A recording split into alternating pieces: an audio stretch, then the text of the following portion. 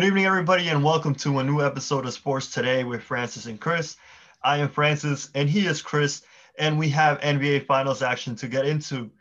Game one has already taken place with the Phoenix Suns winning over the Milwaukee Bucks. And before they got to this, the Phoenix Suns took care of business against the LA Clippers in game six, and the Milwaukee Bucks did the same against the Atlanta Hawks in the Eastern Conference in game six. To get into action, I have Chris alongside me as always. And for us to start today's episode, Chris, how are we doing today? And what are you looking forward to tonight in game two? Yeah, I'm really excited for these finals in general. The Suns and the Bucks are two franchises that are desperate for a championship. The Bucks last time winning one was in the Kareem Abdul-Jabbar days, so that was a very long time ago. And the Suns have never won one, so this should be a really exciting finals. And I'm excited for game two as the Suns took the first game, and let's see what Giannis and company have in store for game two because this is a big game already. Yeah, and before we even get to tonight's action, we have to remember what went on before this, since we weren't here to take you through that. The Phoenix Suns took care of business against the Clippers, as I mentioned earlier, in game six. Paul George had a masterful performance in game five with 41 points to force the game six. 41 and 13 were the stats for Paul George. Reggie Jackson came alive in this series, as well as Marcus Morris, 23 and 22 respectively. Game five was Clippers' way. And, something I noticed in those interviews post game, I didn't really feel like the Clippers think they had a chance to actually come back. I mean, they were down 3-1. The last team to do that was, of course, LeBron James in 2016 in the finals against the Golden State Warriors. But There wasn't definitely because without Giannis, everyone is looking and seeing what's going to happen here, and of course Trey went down too, so it's very unfortunate. You really wanted to see Trey versus Giannis for 7 games, similar to Giannis versus KD, going to 7 games in overtime in game seven as well. But you know, it, as you mentioned, that game four, the Hawks took that comfortably, and I'm starting to think, this Hawks team, they're gonna be able to do this, but the Bucks really turned it around at home. Um, as you mentioned, Brooke Lopez, because I had mentioned before about Chris Middleton and how important he is, and obviously he still is. But I never even thought to mention Brooke Lopez and Bobby Portis, but they were huge, and they put up monster numbers, both of them, specifically Lopez with 33, and you know the Bucks just came together as a team, rallied around the fact that they do not have their star man, and took care of business because a lot of talk about it in terms of they weren't saying much about the extent of the injury. So I just don't know exactly what what happened with his knee there. They said at one point it said it was his ACL, then it wasn't. So I don't know. But with Kawhi, I can certainly understand that you want to protect your franchise player, but it is the playoffs, and you saw, in that Hawks Bucks series, Trey Young come back very early from his injury, and we're seeing Giannis come back early from his injury. So I don't know. I think it might just come down to the Clippers looking to protect their star man. But even with that being said, you have to give credit to Paul George because he has been slandered so much by NBA fans around the world, and he really stepped up big time in this playoffs. As you mentioned, that 41-point performance, but it wasn't just that. He really carried the load for this team. You know, alongside Reggie Jackson and Marcus Morris, but it was mainly Paul George carrying this team. And if it wasn't for him, they may have gotten swept. So yeah, and who went for 41 points in game six was Chris Paul, yeah, and he went for 41 and 8. And you can really tell Chris Paul really wants this. Obviously, we know the story there where Chris Paul has gone trophyless his whole career. And now in his 16th season, I believe, something like that, he's getting a shot at the finals and is probably the favorite to win it. So you can already imagine the atmosphere around the NBA when Chris Paul does win that ring, that trophy, if it does go the Phoenix Suns' way. And in the other conference, we had Giannis take down Trey, but it was really the Milwaukee Bucks who did so because Giannis, as we were talking about, had an injury himself, and he didn't come back in that series. But the Bucks still took care of business against the Atlanta Hawks. Trey and Giannis went down in Game 3, and neither returned for Game 4, neither returned for Game 5. But in Game 6, Trey did return and wasn't very effective with a 14-point performance. And it was a little disappointing because the Hawks played Game 4. They played very confidently without Trey Young, and they took care of business pretty easily. But then Game 5 came around. The Bucks woke up. The Brook Lopez 33, Chris Middleton 26, Drew Holiday 25, and Bobby Portis 22. All of this without Giannis, as we mentioned. And then Game 6 comes. Trey returns. Giannis still doesn't return. This is a chance to even the series up. Many people expected that to happen, but it was not the case. A team without Giannis, led by Middleton and Holiday, took care of business against the Hawks. What was your opinion on what took place in that series? And do the Bucks convince you now? 3-1 comebacks aren't really what usually take place in the NBA postseason. And it wasn't for the Clippers this year. It wasn't for Kawhi, who missed a lot of this series with that injury. And, I was really concerned and I was very confused. I actually expected Kawhi to return in this series. What do you make of the fact that Kawhi didn't return? Do you think he could have, or do you think, he really couldn't even step on the court to give this team life in that series? If it would have went to 7, anything could have happened, but they made sure to take care of business there in Game 6. And again, you got to give credit to that Bucks team because without their star man, not many people were giving them the benefit of the doubt. It's a tough one with Kawhi because we all know he has the injuries in the past and with his knee in particular.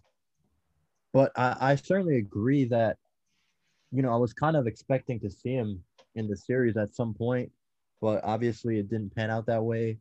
Worth noting, when Giannis went down in Game 3, I did not think he would return. Game 3 against the Hawks, that is. And he did return Game 1 of the finals.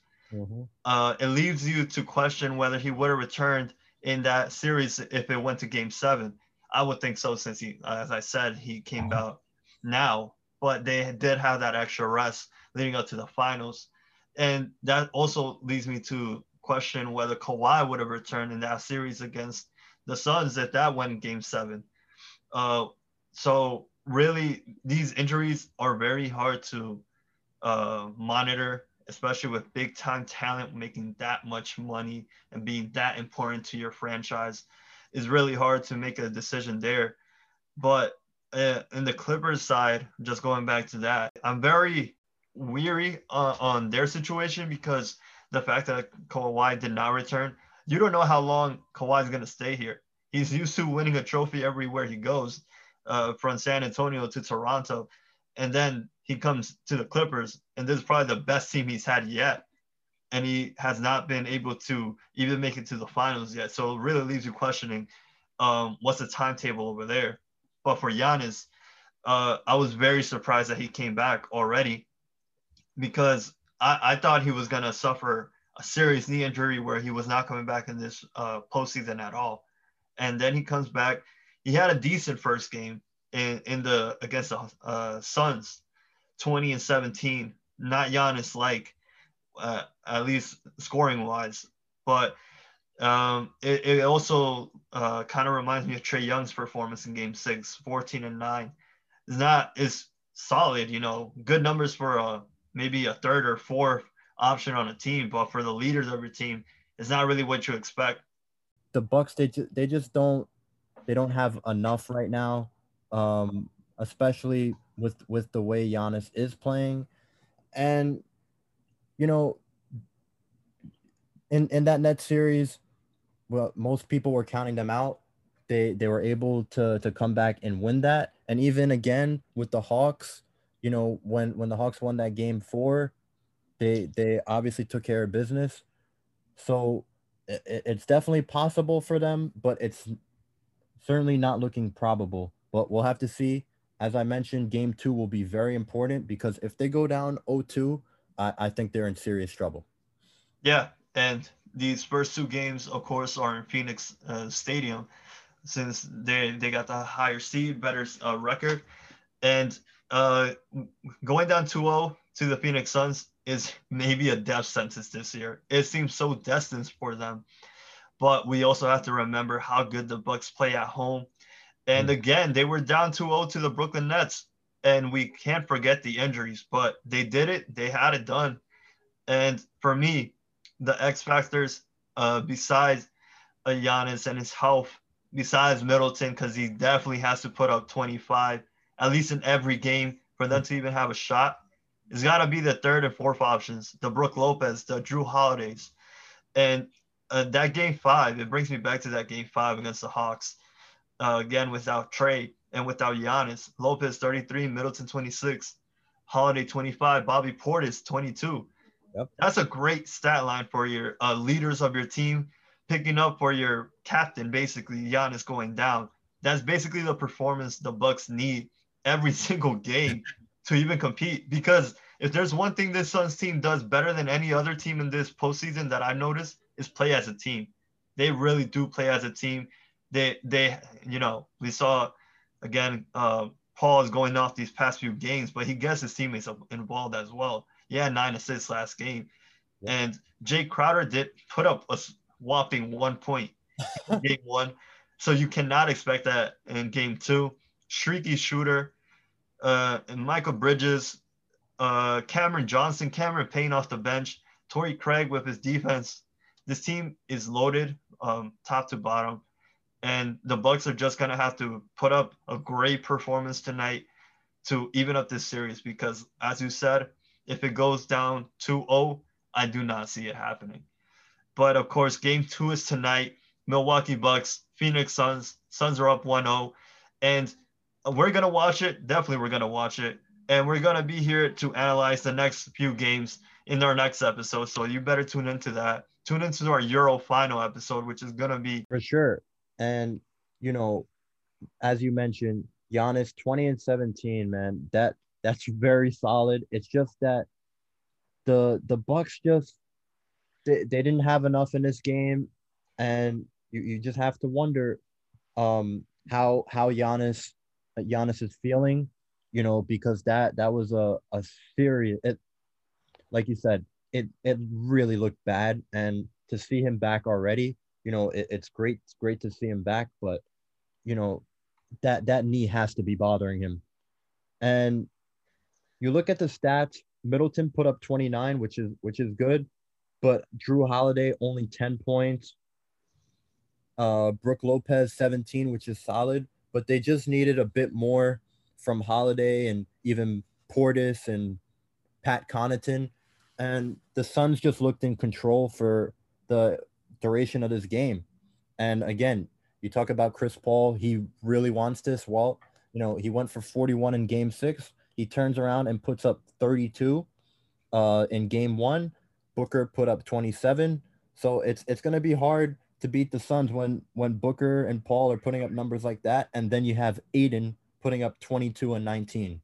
So this Suns team, they really want it. And as I mentioned already, they have never won a championship before. So all of Phoenix is rallying behind this Suns team to get it done. And who else to do it but Chris Paul? And you mentioned Kareem Abdul-Jabbar earlier. Ayton was the first player to put those kinds of numbers since Kareem, shooting at 70% from the field goal. So very solid performance, and very solid performance from this team. They haven't been here before. And this, we remember last season in the bubble, They had that 8-game winning streak, but ultimately it wasn't enough to advance them. You only wonder what they would have been able to do.